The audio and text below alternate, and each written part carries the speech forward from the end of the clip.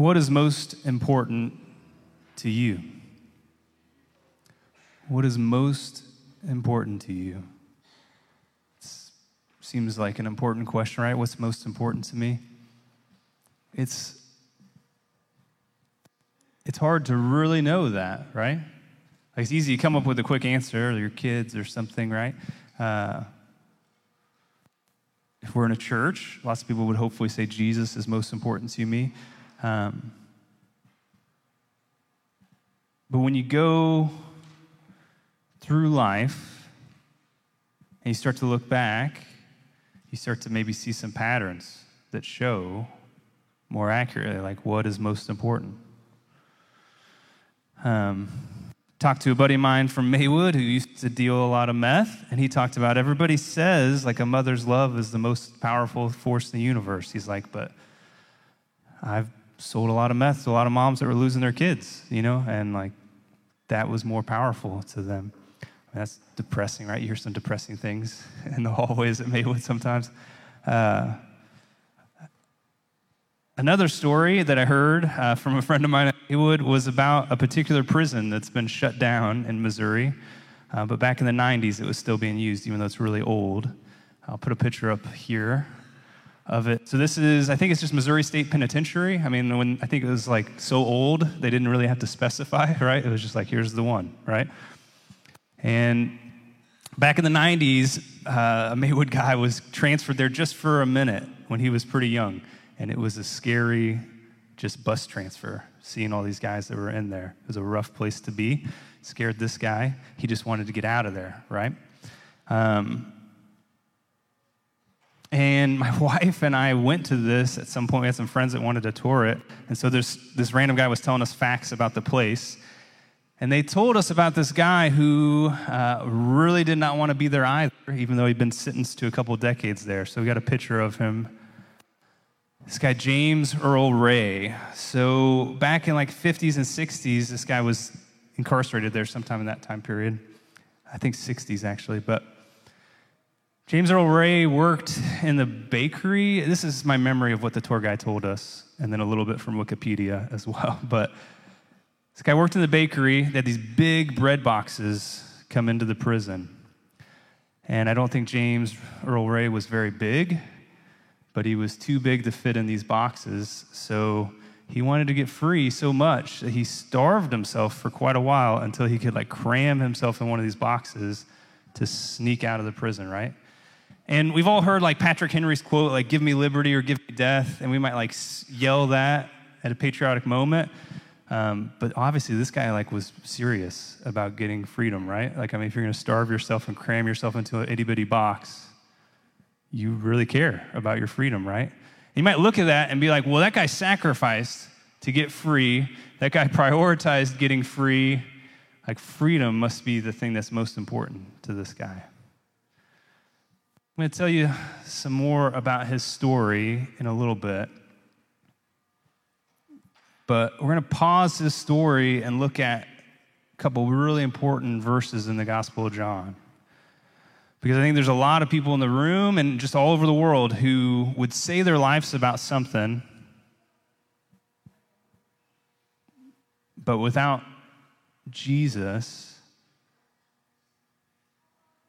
their life isn't about the thing that they want it to be about.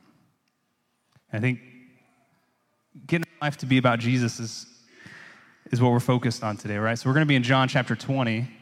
If you got a Bible, please turn there. Those verses, I'm sorry, I didn't update that slide there. So it's supposed to be John chapter 20, verse 30 through 31. Oh, there we go. Whoa, okay. So that's the correct verses there. Thank you, Nick, for helping me out there. So John chapter 20, verse 30 through 31. I'll put them up on screen, but it's good to have it right in front of you. And these verses is really John's moment to kind of wrap everything up. He's been telling us all this stuff about Jesus, but now he's going to say, like, in case you missed it, like, here's what I was all about, and writing this gospel down. So John chapter 20, verse 30 through 31. We're going to start in verse 30. John summarizes here. He says, Jesus performed many other signs in the presence of his disciples, which are not recorded in this book. If you've been with us as we've been going verse by verse, Jesus healed the blind, Jesus rose his friend from the dead.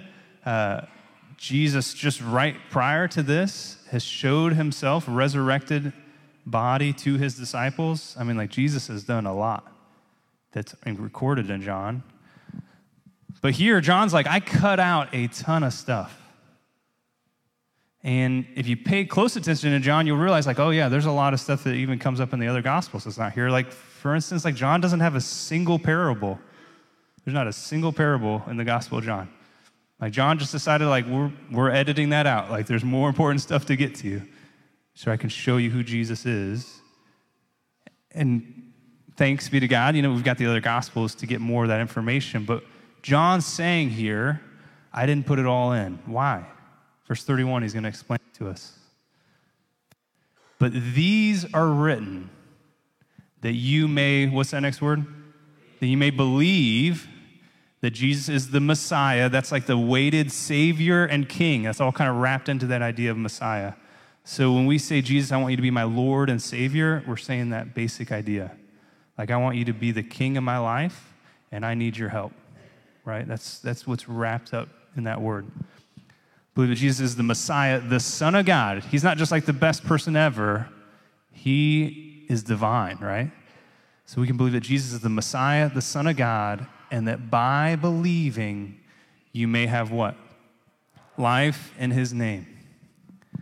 Because sometimes when we say believe, we're like, oh, I believe the Chiefs are going to win today, right? Or whatever. Like, we say it just almost like we say hope, or we might say, like, I believe in this candidate, like I woke up one time to go vote for them, right? Like we just, I believe, so I spent 15 minutes doing something, right?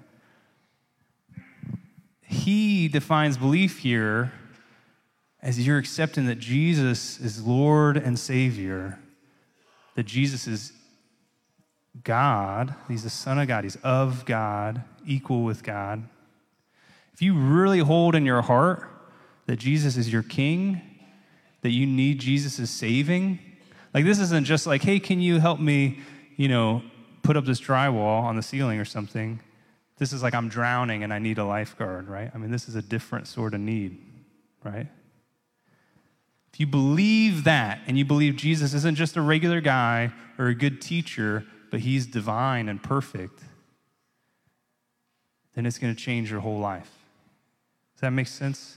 Like, if you believe actually who Jesus is, there's no living like you don't believe in him. Like, there should be a difference, right? Life in his name. I'm going to talk to you about a couple of extreme examples of guys and showing this life in his name. Then we're going to bring it into more, what do we do before the Super Bowl to get started, right? Because I'm going to show you a real bad example and a real good one, but we're going to get practical before the end.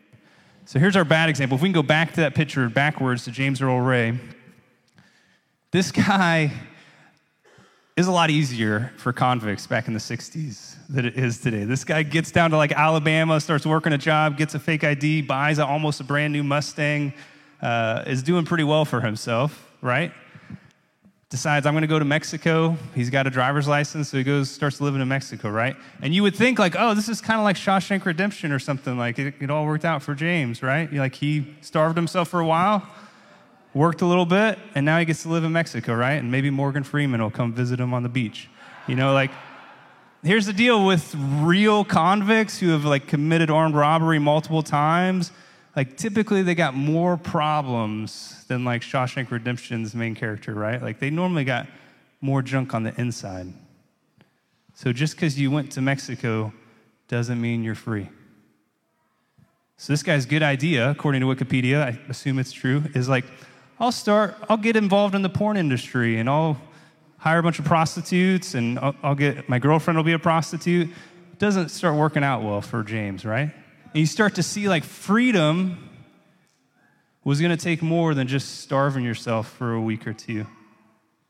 I mean, like, not to say all of us have like been as extreme as James was to try to get free, but his solution to his problems was James powered. Like, he was willing to do more than a lot of us would be willing to do, but his freedom for him was what he could do.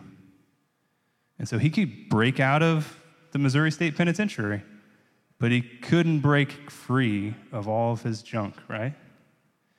It gets so bad for him in Mexico. I think he got dumped by the prostitute. Wikipedia did not get into a lot of details there, but it sounded like it didn't go well there.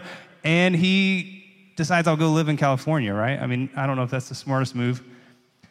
James doesn't just have whatever issues I just described in Mexico in his life. James seems to be like a horrible, racist, violent guy. So James decides to go assassinate Martin Luther King Jr. I think about that. One right away you're like, man, I wish they would have checked the bread truck boxes, right? I'd be like, man, I hate that this guy just escaped and that's a piece of this story, right? He could break out of prison, but his life was never really free, would be my guess. When you're a fugitive and you decide, like, I'm going to go assassinate somebody, like, do you really want to be free? Like, is that the most important thing to you? Or is all the junk inside your heart got you enslaved to where you're a slave for evil? Like, James does a bunch of evil stuff. Fiction books and miniseries and all that stuff, they always like to be like, this guy's such a villain, but wait, he had a hard childhood and you should care about him and blah, blah, blah. Like, if Wikipedia will talk to you about, like, James had a rough time growing up. But his life was powered by what he could do for himself. And it doesn't go well. And when you really look at how you're solving your problems, are you solving your problems on your own steam? Because even if you say freedom's most important to you or something else kind of noble, I don't know that you can really get to something good, even if you're willing to starve yourself to get there. I'll tell you about the person that James shot, the person he murdered. This is Martin Luther King Jr. Martin Luther King Jr. back in the 50s was helping out with the Montgomery bus boycott. Huge moment, right? But in January 1956, towards the end of January, I want to read what happens to him. So he's down there, he's trying to organize a lot of folks to help black people get a little bit of respect on the buses down there. Here's what happened to him. This is in his own words. He's talking about the movement. This is about a month after these events. He's getting interviewed by a magazine. The article's right here. And actually, I've got the magazine article here on the stage. If you want to read it later, you can pick it up. Martin Luther King says, love is our great instrument and our great weapon, and that alone. On January 30th, my home was bombed. You can look it up online, like the whole front porch of his house gets blown up. My wife and baby, they're pictured right here, about the same time period, like within a few months. My wife and baby were there. I was attending a meeting. I first heard of the bombing at the meeting when someone came to me and mentioned it, and I tried to accept it in a very calm manner. Like somebody's operating with a whole lot of like internal strength. Like just that statement. Like that's a different sort of inside condition. Like we hear a lot more about people messed up, like the James guy with their inside conditions so chaotic. Do you realize that people can actually have the sort of inside condition that was just described? Like your wife and baby were just threatened by a bombing. And I tried to accept it in a very calm manner. I first inquired about my wife and daughter. Then after I found out that they were all right, I stopped in the midst of the meeting and spoke to the group and urged them not to be panicky and not to do anything about it because that was not the way. Can you imagine, like, you got a crowd of people that want to follow you? You find out something like that, and you have the presence of mind and heart to be like, I got to calm this room down. Again, that's different, right?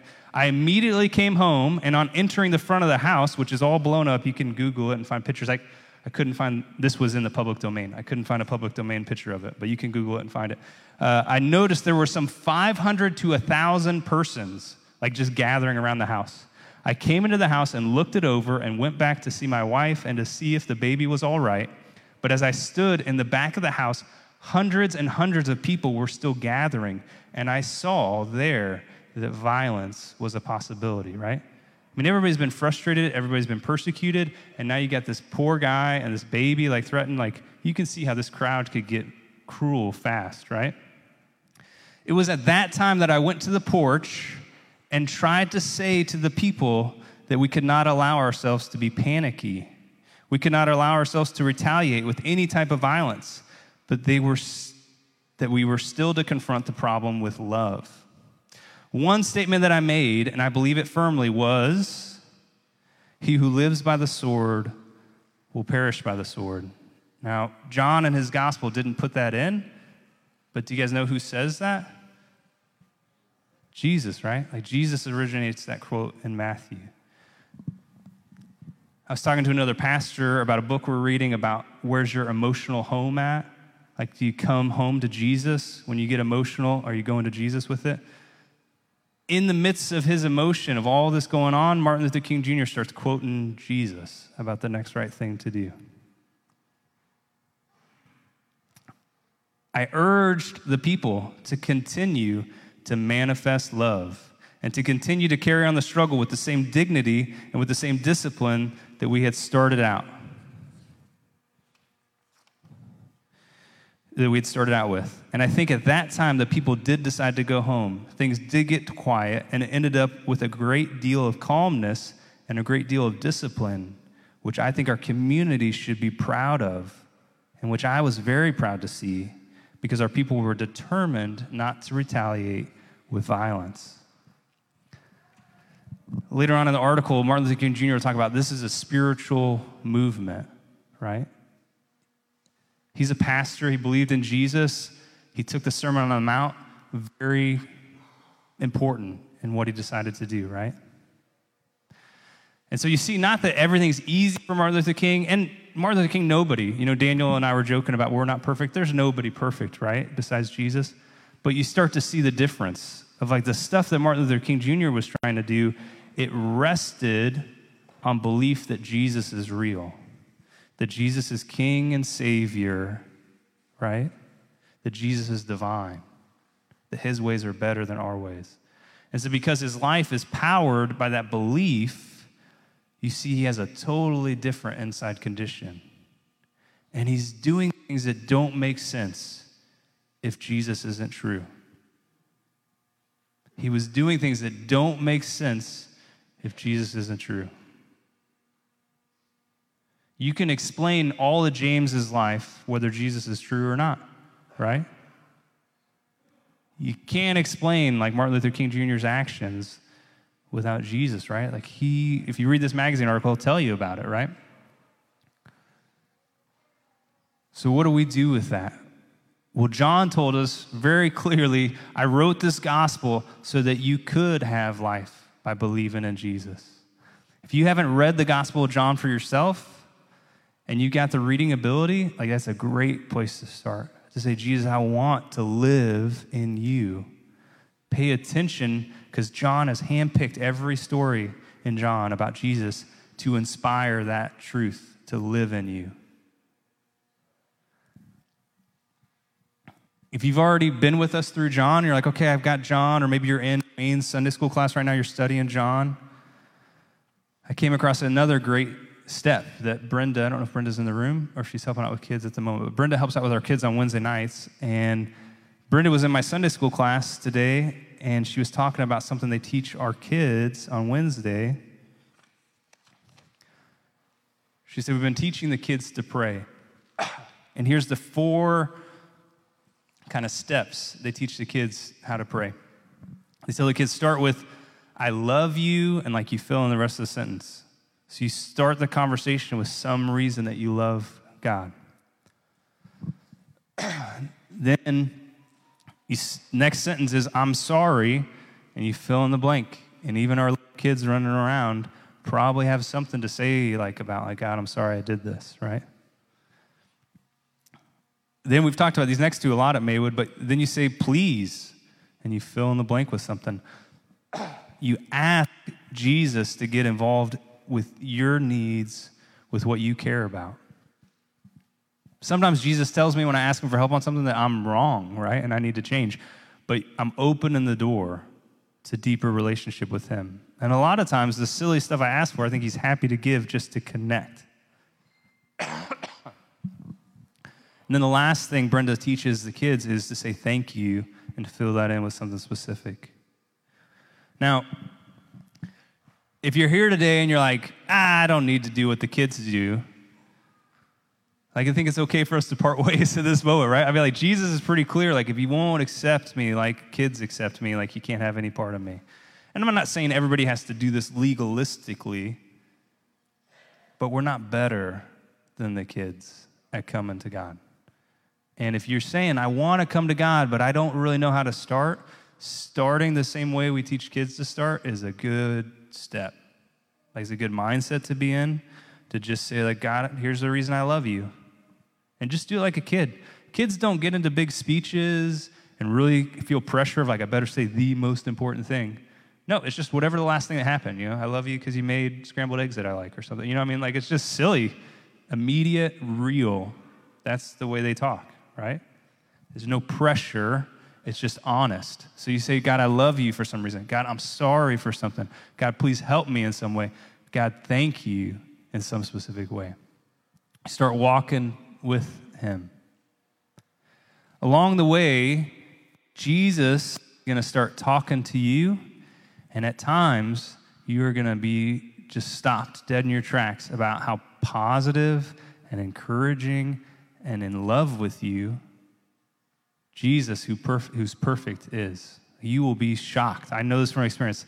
You will feel like you're not worthy of love, and you'll be shocked when Jesus tells you, like, no, I do love you. And there'll be other times where Jesus pushes you to do something that everyone else would say, like, nah, you don't have to do that much. You don't have to bring that up. And Jesus will be like, no, you do. And he can be the most firm I've ever experienced, right? Things like, until you forgive that person. I had a lady talk to me about a story where, God said, like, until you forgive this person, like, we're not moving forward, right? I've heard a similar thing from a guy about a decade ago too, right? Like, sometimes Jesus draws a line and saying, like, you got to forgive or we're not moving forward, right?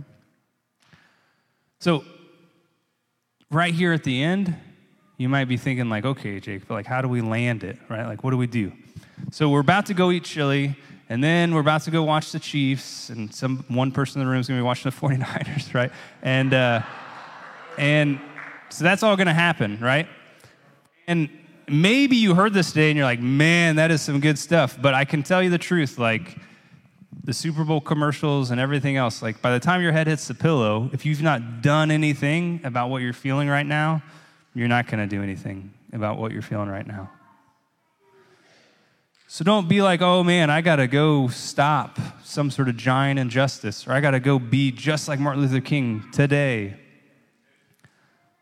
Take a step towards loving Jesus as your Lord and Savior, who's divine. A simple step would be to just say that 4-part prayer. Jesus, I love you, specific reason. Jesus, I'm sorry, specific thing.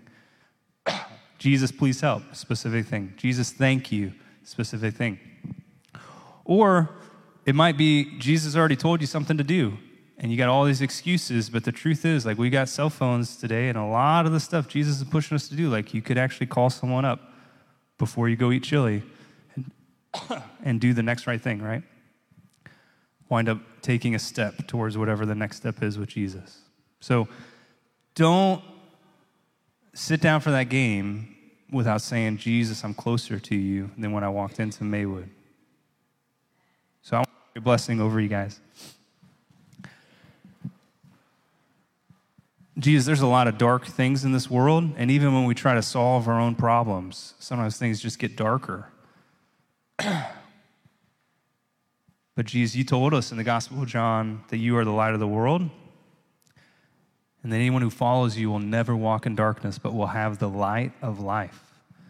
And so, Jesus, I pray over every person in this room and every person watching online Show us the next step so we can follow you. We trust you to give us the light of life. It's in Jesus' name we pray. Amen.